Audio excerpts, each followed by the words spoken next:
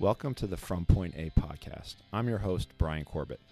This is a show about government officials transitioning in and out of government. It's not about politics, policy, or regulation. This is a conversation focused on careers, the decisions we make and didn't make, and the consequences that we have to deal with. Our guest today is Dave McCormick, who is the co-CEO of Bridgewater Associates. Bridgewater is the largest hedge fund in the world. They manage over $150 billion in assets. Before joining Bridgewater, Dave served as the Undersecretary of International Finance at the Treasury Department. He also served in the Bush White House as the Deputy National Security Advisor and at the Commerce Department as Undersecretary. Dave also had a great career as a CEO, and he is a published author. Enjoy the conversation.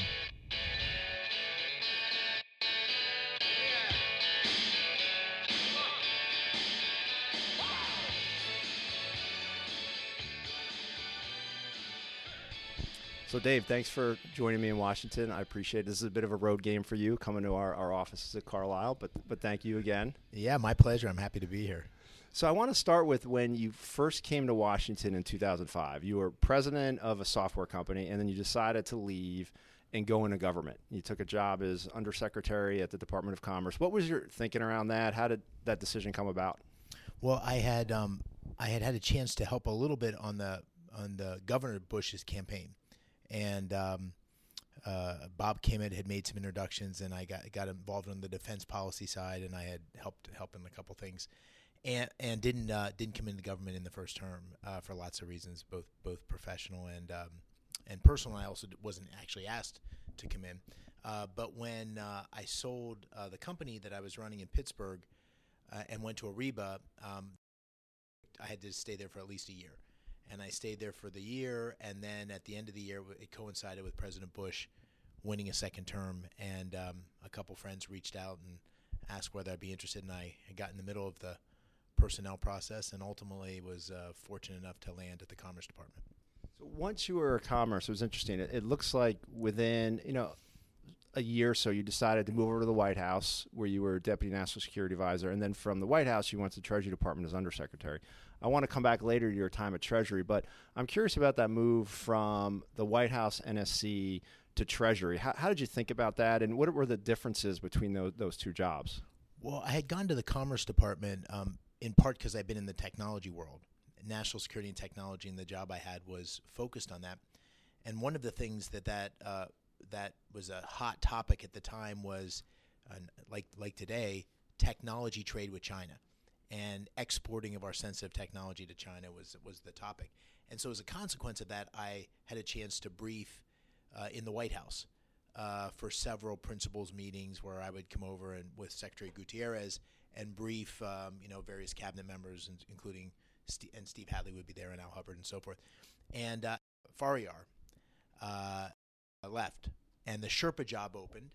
And I was asked whether I'd interview for that, and it caught me by surprise. I'd only been at Commerce for probably 6 or 7 months, and I was asked to do that job by Steve Hadley and Al Hubbard. It was a dual report to both of them, and I never imagined that I didn't know President Bush.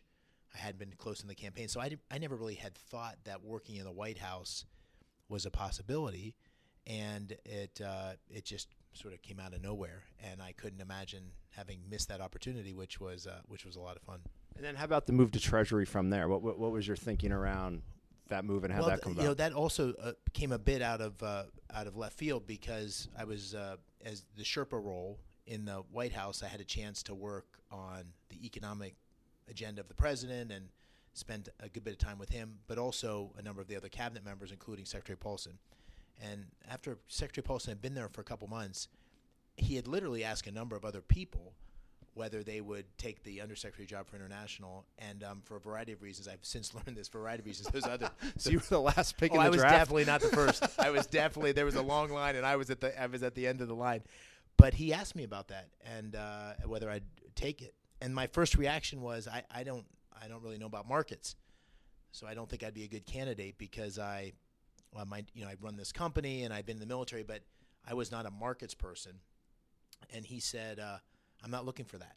He said, for that role, you know how the White House works because you've been here. You know a lot of the economic policymakers because of your role as Sherpa, and the other things you need to know you can learn. And so I thought, what a great opportunity. Bob Kimmett, who had been a mentor and a friend for many years, was the deputy, and he had really helped encourage Hank, I think, and also me to take this job. And so I was really honored to be able to do it. Now let's go back now and figure out. I want to hear the path how you got to Treasury. So you grew up in Bloomsburg, Pennsylvania, and as from my research, it looks like you have a brother who is also in finance, and like yourself, your brother was a wrestler. So you were a all-state wrestler in high school. You went on to West Point where you wrestled. In the McCormick household when you were boys, did the two of you just like beat on each other constantly? Oh, who was the better wrestler? There's long history. Well, he was younger and smaller, so he was on the receiving end for many years. But we both played sports, and we hadn't any military in our family, and so I got recruited to play football and wrestle at West Point, and my dad really encouraged me to apply. He said I didn't have to go, but really encouraged me to apply. And so to my surprise, I got in, and that was a real decision all of a sudden because I hadn't really wanted to be in the military. But in my small town, there hadn't been anybody that had gone to the academies for 2 decades. And so it all of a sudden was a big deal. And so all of a sudden I started to think about it seriously, even though it's a 9-year commitment because you have 4 years of college and the military service. And I went. And I can't imagine having not done that. It really changed my life.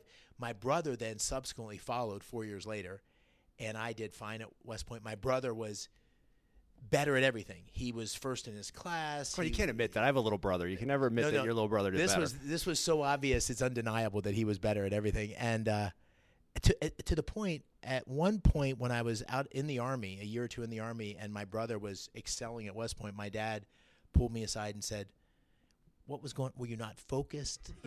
What was the issue?" And anyway, he now lives here in D.C., so we're good pals. And as you mentioned, you were at West Point where you were incredibly successful. You were 4-year letterman on the wrestling team. You ultimately graduated and went into the 82nd Airborne at Fort Bragg, and had a very distinguished career in the military. You were one of the first deployments in the Iraq War in 1990. You won a Bronze Star Medal. Looking back on it, 2 questions. 1, what was your most sort of impactful experience or most memorable experience? And 2, how did your time in the military inform your leadership style today? The moment that is most in my mind, I'm not sure it was the most impactful in terms of my future, but the moment that was most in my mind was the invasion into Iraq. And the night before, with the troops in my unit, we were on the Iraqi border and writing letters that you would give to your pal. So if something happened, they would pass that letter on to your family. And it's hard to remember, but at the time, the predictions were like 50,000 casualties, and there were Scud missiles with chemical weapons. And so that was the moment where I sort of thought that there was a real possibility of really significant casualties and possibly injury or death. And that brought a lot of focus to the purpose of the military and the responsibility that goes with having leadership positions, not just in the military but in the government. But for me at that moment, particularly in the military, and that made all the parades and the West Point and the training over many years. It just brought it all into focus. Wow, this is so consequential. It's so important, and the responsibility is so great. 2 things that fit into that all took me by surprise and really my family by surprise to some degree. The first thing that happened was my senior year at West Point, I blew out my knee. I was an engineer at West Point, and I blew out my knee in the second semester of senior year, so I couldn't deploy. I couldn't go to my unit. So I had a 6-month delay, and I spent that 6 months at West Point. And during the time, the GI Bill was available, so I could take graduate classes while I was there for that 6 months. So I enrolled at Columbia, and I took 2 classes. And one of them was in international affairs with a man named Roger Hilsman, who was this unbelievable character who had been a West Point graduate, had finished West Point early to deploy to World War II, had been in the OSS, the precursor of the CIA, and then had deployed to Burma and fought behind enemy lines, and then got out and did a PhD, and then subsequently served as an assistant secretary of state in the Kennedy administration, and then a professor. And I remember sitting in that class thinking, what a life. That guy has had this incredibly interesting life, and at the intersection of academia and military and so forth, and that stuck with me. The second thing that happened was when I came back from the Gulf War, the Army asked me to go back to West Point and teach. But the first thing, I volunteered for Korea, so I was going to go to Korea for a year and then go to graduate school and then go back. And so while I was waiting to go to Korea, I applied to graduate schools. And you had to write the applications, and the applications were always, what do you want to do with your life? And the essays never ended with, I want to be an Army officer. They ended with other things. And so it really forced me to think about what I was going to do. And so I unexpectedly, I told the Army I was going to Korea. I told my parents I resigned from the Army. And this was in November of 1991. And I had all this leave and so forth because I'd been in the war. And I also had all this back pay. And so I sent the letters to college for graduate school, but they didn't accept except for September of the following year. So I had almost a year off.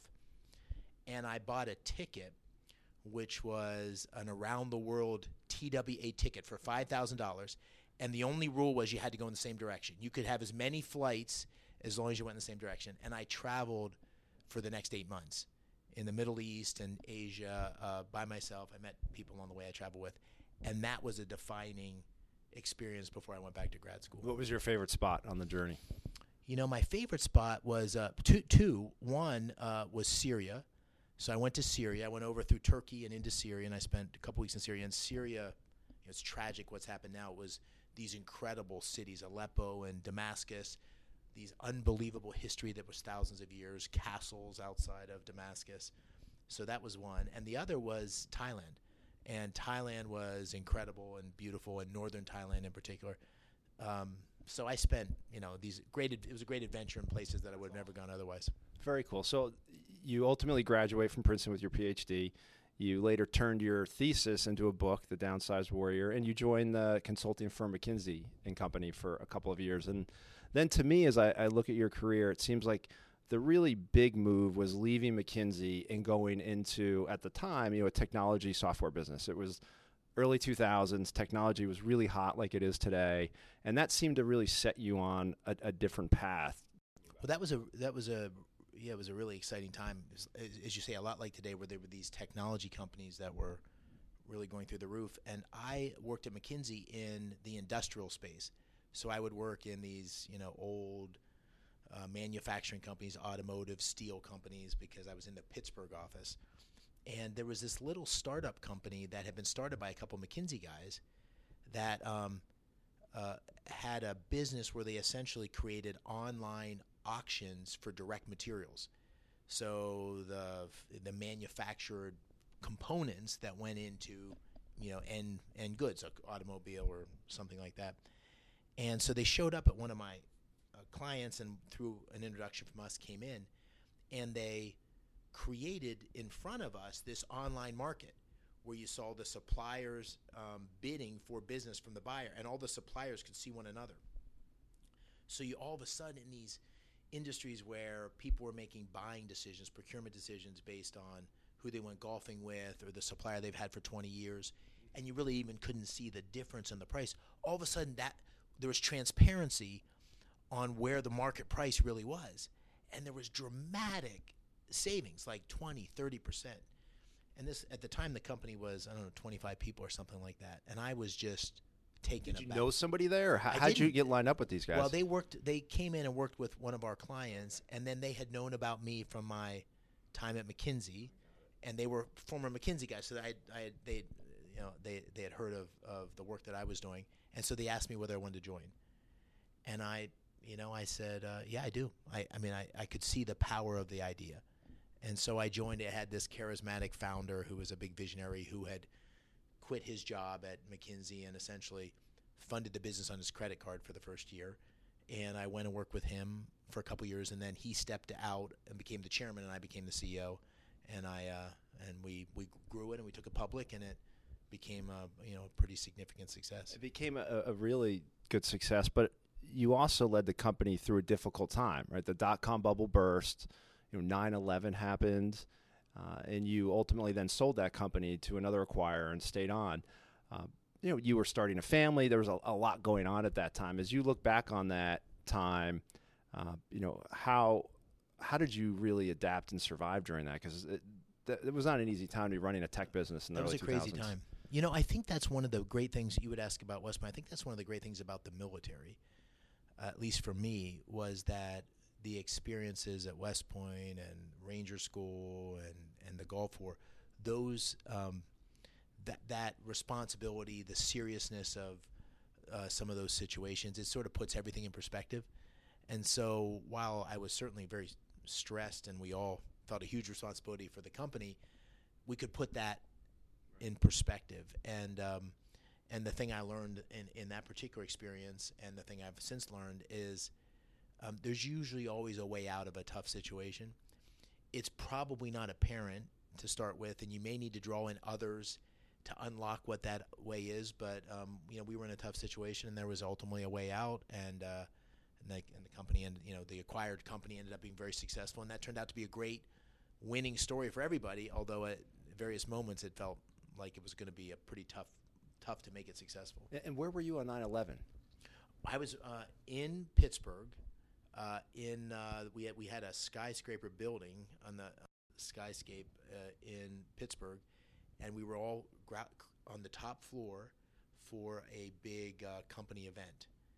And we got the word about the Twin Towers, and we all went down and watched the television, and then, believe it or not, I know this sounds crazy, but there was reports that a plane was near Pittsburgh, because ultimately one did crash outside of Pittsburgh, and so we had all our employees from around the world who were in Pittsburgh, and many of them were stuck there for a number of weeks because they couldn't get home after all the flights were canceled and disrupted and so forth. So it was a scary moment. Yeah, and with your background, it was probably particularly impactful when that happened. And ultimately, you did decide to go into government, which we talked about in the beginning. After Commerce in the White House, you went to Treasury.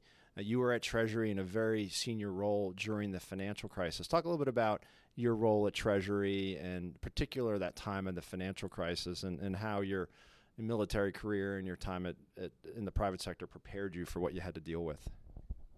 I'm not sure anyone was really prepared for that because it was such a, it was such a tsunami of one unexpected event after another. I think when I try to describe it to my kids now, because my kids have absolutely no recollection of any of this, when I try to describe it to kids, I don't think the significance of what we were all dealing with was apparent until fairly far along in the game.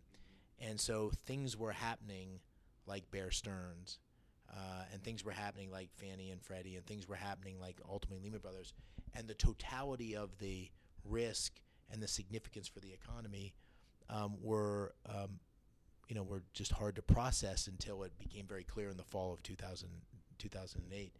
And I say the way I would describe it is really having an appreciation for the quality of the people we had at that moment and the significance of having the right leaders in a time of crisis.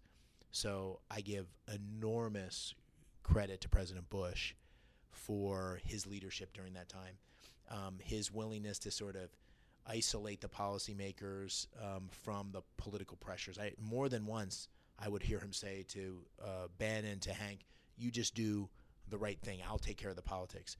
And his confidence that the most important decision he could make was picking the right people to be the chairman of the Fed, to be the Treasury Secretary, and letting them do their job when it was easy to second-guess everything, because everybody was second-guessing everything, including the people that were making the decisions.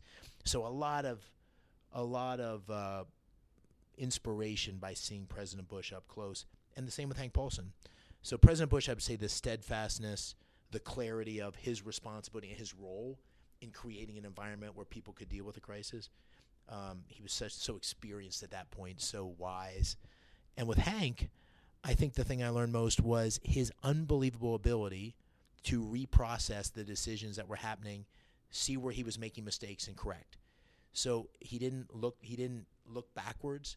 There was lots of mistakes. It's impossible not to make mistakes in that situation.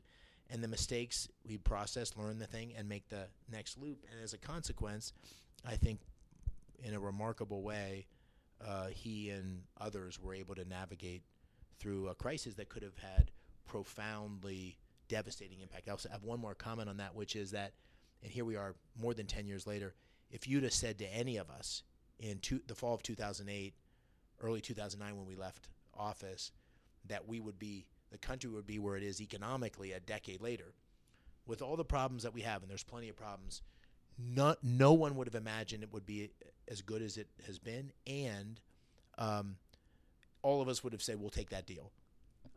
Despite all the negative consequences of growing gap in opportunity and so forth, it's so much better than it might have been. So, Dave, now I want to ask you a couple lightning round questions, just quick answers. So, your first job? Well, for summers, I baled hay and I trimmed Christmas trees, and those were you could trim Christmas trees in the morning and bale hay in the afternoon, and those were the summer jobs which earned the most money. First political experience? My dad was a college president at a little small state college in Pennsylvania, and so when I was growing up, the politicians would come by on homecoming day for the university because there was always a parade, and my parents would have a brunch before the football game so you'd have the local legislator and the local state senator, and every now and then, if you were really fortunate, the local congressman would come. And so I remember seeing these figures who would come by and shake hands, and my dad always had to, although he wasn't a political person, always had to navigate the political people in the area because the university was such an important part of the community. When and how did you first meet President Bush?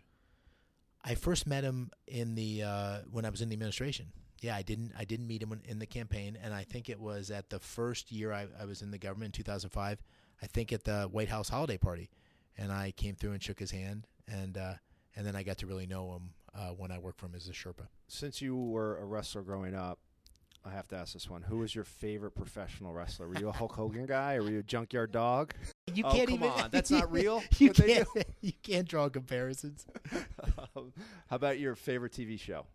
I think I know that. Is it Billions? No. Oh God, no. I don't know. I don't watch. You probably have much time to watch TV. The other question I'm curious about is how people disconnect at the end of the day. Do you keep the iPhone near you at night when you go to bed, or do you keep it in a separate room and totally try and unplug? Yeah, I'm trying to be much more disciplined about unplugging. So I'm finding the further along I get, my mindset in career has always been, you got to work the hardest, work the longest. And I'm seeing the wisdom of not necessarily always doing that and actually having the chance to refresh a bit. And so I'm trying to disconnect in the evenings and read and do other things. Well, with 6 girls, That's right. You're pretty busy when you get home at the end of the day. For sure. So now I want to pivot to your transition from government. So after your time at Treasury, you ultimately leave and move to Bridgewater. As we talked about at the beginning of the show, Bridgewater's the largest hedge fund in the world. How did that come about? Because you weren't a finance guy beforehand. You didn't have an MBA, and you find yourself at the world's largest hedge fund. Yeah, that was unexpected in the following sense. I got a call from a headhunter, within a week or two of leaving the government, and I said, I can't talk about anything. Call me back in a couple months once I've had a chance to decompress a bit. And he called back and said, I want to tell you about Bridgewater, and they're looking for someone or a number of people who could potentially lead the company in the future. It's got this very iconic founder and so forth. And so I went up to visit, and I had lunch with Ray Dalio, and I remember calling my wife at the time in the car and saying, that place isn't for me. It's got a very distinctive culture. Our chemistry wasn't good. I don't think that's going to be a fit, and I'm sure they won't call me back. And he called back, and I went back up. And every time I went back up, I got a little more intrigued. And the thing that caught my attention was, first, really incredibly smart people who were very insightful. The second was the culture, which is not for everybody for sure, but was unique. And I had a sense that there was a huge integrity about it. So in other words, I wasn't confident I wouldn't get fired, but I was confident if I did get fired, it would be done in a way where I would see it coming. You know, it's a very direct place. I appreciate that. And then the thing that really stood out to me, as wonderfully successful as it had been, it wasn't a place that really had a lot of leadership. And so I thought, boy, if I could make this place work, there might be a real opportunity for me. I sensed that. And so I commuted for a year from Washington. I had 4 girls, and my wife lived in Washington because I thought there was a decent chance it wouldn't work out. So I'd take the 6 a.m. Shuttle on Monday, and I'd take the 6 p.m. shuttle back on Friday. And I tried that for a year, and it started to seem like it was going to work, and that's how it came about. You mentioned Bridgewater's culture, and the company is famous, and Ray Dalio is very famous for having radical transparency and the way he encourages very direct feedback, as you talked about, which seems kind of at odds for a guy who was in the military, came from very senior government positions where, to a certain extent, it's top down. I mean, how did you deal with that transition?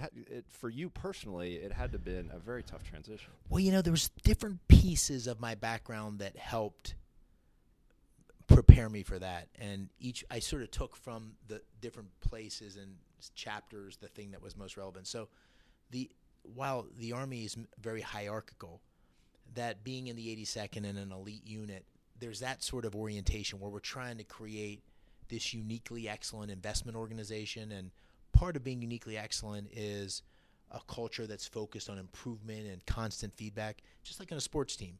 In wrestling or in football, I was constantly getting feedback on the things that I could do to be more effective. I always wanted it. Mm-hmm. And if you start to think about Bridgewater that way, then that part made sense. And then the other thing that was really relevant was my time in the tech industry. Because while the military is hierarchical in government, the tech industry was not. So there have been a number of times in my tech life where I'd had people, come to me and say, "You're crazy. You're not doing a good job." Junior people. It was very much a culture where there was less hierarchy, and so the absence of hierarchy, which is like Bridgewater, and the focus on sort of the toughness and the eliteness and the feedback, those things resonated with me. So it wasn't a perfect fit, but there was a lot that I valued, and that gave me a good starting point. And today you're co-CEO of the firm. You share that responsibility with one of your colleagues.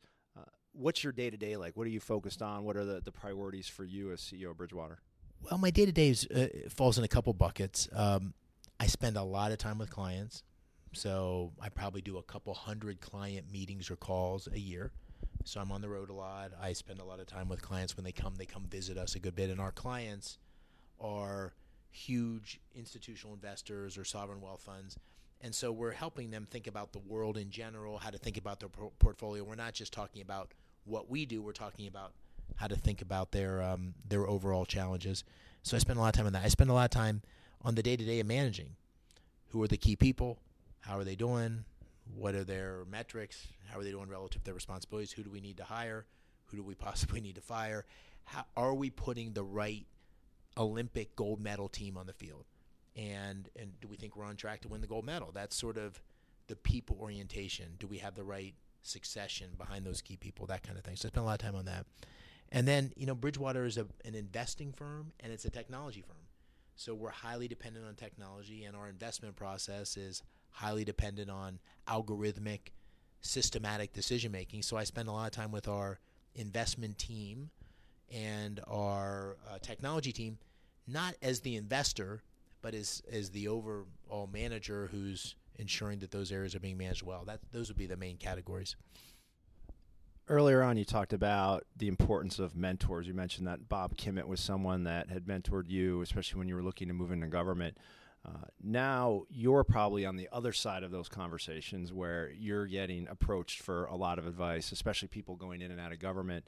what's your advice to professionals today when they come to talk to you, especially about a decision whether to go into government or what they should do when they come out? Yeah. Well, I've got a couple pieces of advice, and the one I would say the big thing I've learned the most is that the need for mentorship, it doesn't go away the older you get. The more experience I've had, the more I realize that the power comes from having more questions than answers, from focusing on what you don't know as opposed to what you know. And so to me, the most powerful person in the world is a person who is very confident in not knowing and is on an open-minded pursuit of figuring things out and learning. And so that applies to somebody at my point in their career, it applies to somebody 20 years later, and it applies to that 25 or 30-year-old person or somebody earlier in their career. And so that's the first piece of advice. The second piece of advice I try to give is, be really clear about the thing you're looking for. In other words, what are you trying to optimize? Are you trying to optimize a certain set of skills? Are you trying to optimize who you're working for or with? Are you trying to optimize the kind of business you're in? My experience has been that the who matters more than the what.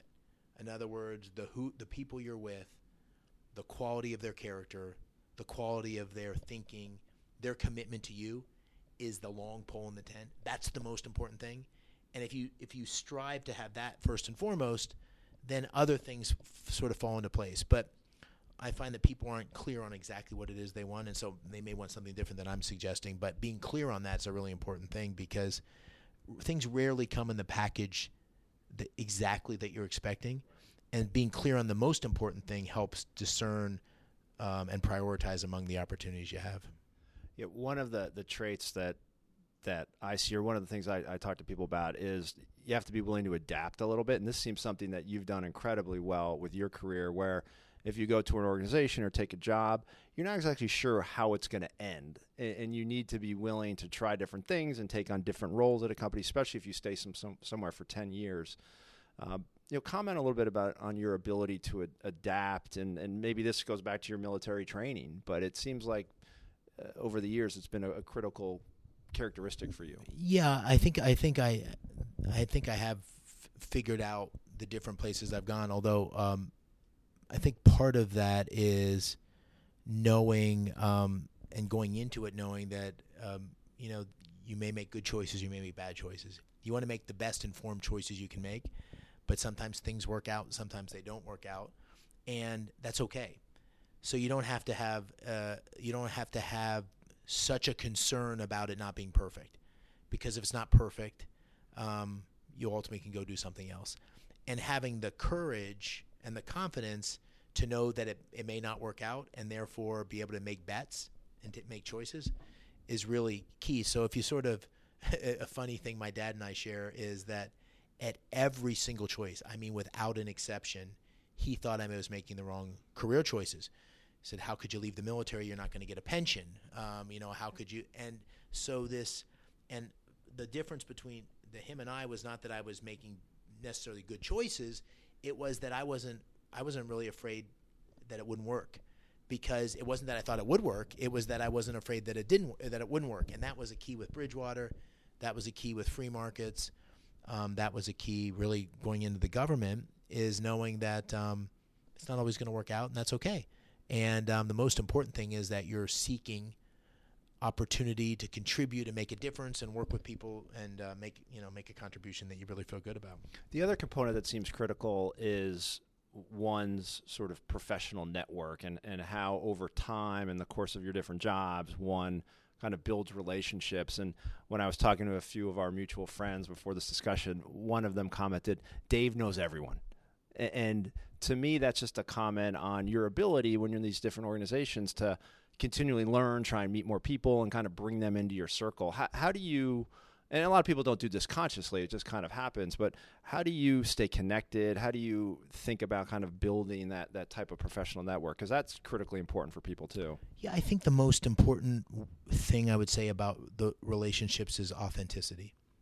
And so, my ability to keep up with my friendships is not, it's not, it becomes overwhelming sometimes, because you have so much so many different relationships you build over the years. But in the moment and when I subsequently reconnect, I feel like that it's truly authentic. So let's take us as an example. I mean, we've talked probably a handful of times in the last 10 years, but I think we have a friendship, and it was based on an authentic friendship we had then. It wasn't based on, you looking for anything or me looking for anything or thinking that you'd be able to help me or I'd be able to help you. It was based on the fact that there's a real friendship there. And I think that the relationships that have helped me most, in quotation marks, from a networking perspective, were not created on the basis of thinking they would help me most from a networking perspective. They were based on truly authentic relationships. And that's the way I think about them. And I think that people feel that. And so you can imagine how many times in your life have you encountered people where you're talking to them and you can see them looking over your shoulder to the next person they're going to talk to. I think people feel that and they sense it. And I certainly hope that I'm not that way. Yeah, it's one of the another comment from someone who worked for you said Dave is a really good listener, and I think that goes to what you're saying is that you do try and make that connection and be authentic, which people do feel. Just a couple of questions now before we wrap up, Dave. You obviously have a very busy life. You've got 6 kids. You're traveling. You're co-CEO of Bridgewater. You do a number of things in your personal time outside of the office. How do you balance your day? Any sort of secrets to keeping you focused? Well, I've got a couple, but I guess it's probably different for everybody. Exercise has been a central part of it for me for the last 35 years, where I pretty much try to exercise most days. I might miss a day a week, but it starts in the morning, and that sort of gets me grounded for the day, and I think really helps. That's one. The second is that I've tried to learn, and I'm not perfect, but I've tried to learn to meditate a bit. And I know that will maybe surprise some of my friends because they wouldn't think of me that way. But that ability to take a little time every day has been a really valuable thing, particularly when things are really at their most intense. And then the third thing, which gives me a lot of consistency and pleasure, is that with all those kids and everything else, I take every phone call. There's nothing from every kid.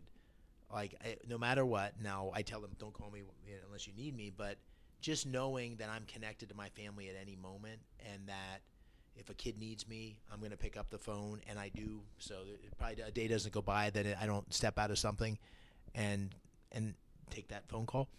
I try to be careful. I don't want to be annoying to the people I'm with, but having that clarity that that's the most important thing, and that if they need me, I'm going to pick up the phone. It's sort of it's a little bit of a stabilizer in terms of making sure that you've got your prioritization. So it's interesting because my kids don't ever call me. They're all texting me. I'm getting these buzzes going off. Call or text. No, call or text. Especially with 6 girls. I'm sure there's lots of call or text. You're right. Call or text. You've obviously had a very, very successful career. Talk about one time where things didn't go your way. There was a setback. How you dealt with that, how you recovered from it, pivoted. Well, things didn't go that great at Bridgewater to start with. So the history of this, which I don't think I've actually really ever talked about publicly, but the history of this was I came in, Ray was thinking about making this transition. I was about 18 months in. He had a protege that had been there for a long time. And he called me one day about 18 months into it and said, I want to make you and Greg the co-CEOs. So this was in 2011, something like that. And that lasted for about a year and a half. And then he came back and said, I don't think you're doing a good enough job. I want to come back in. So I basically got fired as the CEO. And I went into a job as the president, which had a particular outward focus. And I spent the next 4 or 5 years, 4 years doing that. I thought about leaving. I even in retrospect felt like there was some unfairness about that and the way that Ray had handled it. But at the same time, there was a lot of truth in what he was saying. And I'm not sure I was ready to lead the company at that time. And I'm not sure he was ready not to lead the company at that time. And so So I started to get my groove back and sort of really think about what I wanted to do, and I ultimately came back as CEO a couple years ago, and that experience was certainly the most public failure at a pretty high level that I had ever had. But it was also probably the most meaningful experience I ever had, because it really sort of forces you to test your mettle and ask yourself what it is you're really trying to do and why you're trying to do it. And so it's a little bit why I go back to the, don't be afraid, because ultimately, there's very few people of consequence that have made a big difference in the world that haven't failed. In fact, I can't think of one who has been flawless without significant failure at different points. And if you sort of take the big picture on that failure, it can be a real engine for reflection, self-improvement, and helping you really figure out where you want to be and who you want to be. And so that's one for the books. Well, thanks for sharing that. And obviously Bridgewater has been incredibly successful. You had a good year last year. How are you thinking about sort of 2019, the next couple of years from a Bridgewater perspective? And then last question I want to ask you is 10 years from now, what is it that you would like to have accomplished? What's kind of next on your to-do list, either professionally or personally? Yeah. Well, the way Bridgewater invests, we call it fundamental, systematic, and diversified. Those are sort of the key watchwords. And the key way to think about it is, I'm not much of a golfer, but think about the golf swing versus the golf shot. So essentially what we're trying to do is consistently make a series of bets. No single bet is that big of a deal, but a series of bets that are going to have a winning percentage where we're going to consistently make money over time. And there's a cone of expectations and performance that we'll get during that period. And we typically do better when things are a little more volatile. But in any case, that getting that swing right, getting that batting average right is sort of the key thing. And at any point in time, that may lead to good results or bad results.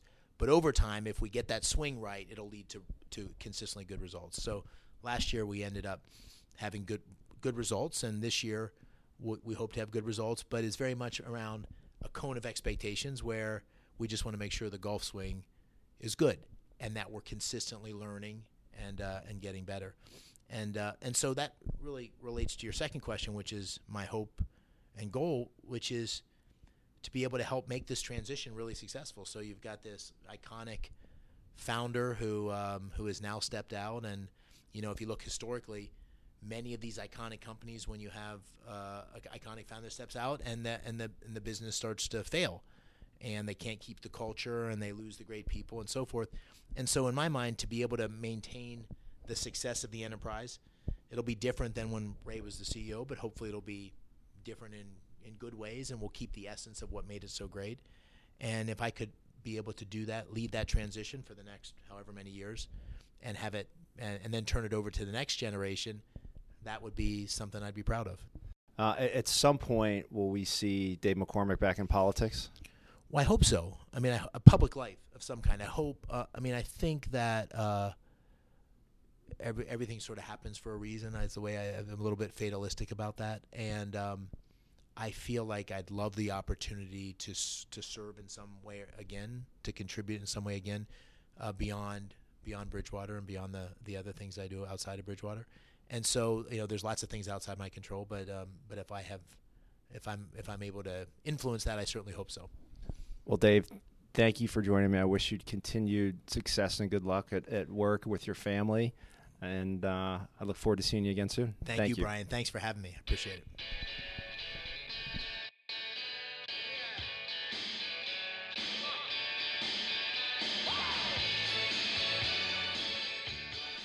Thanks for listening. This show was produced by Sarah Langauer.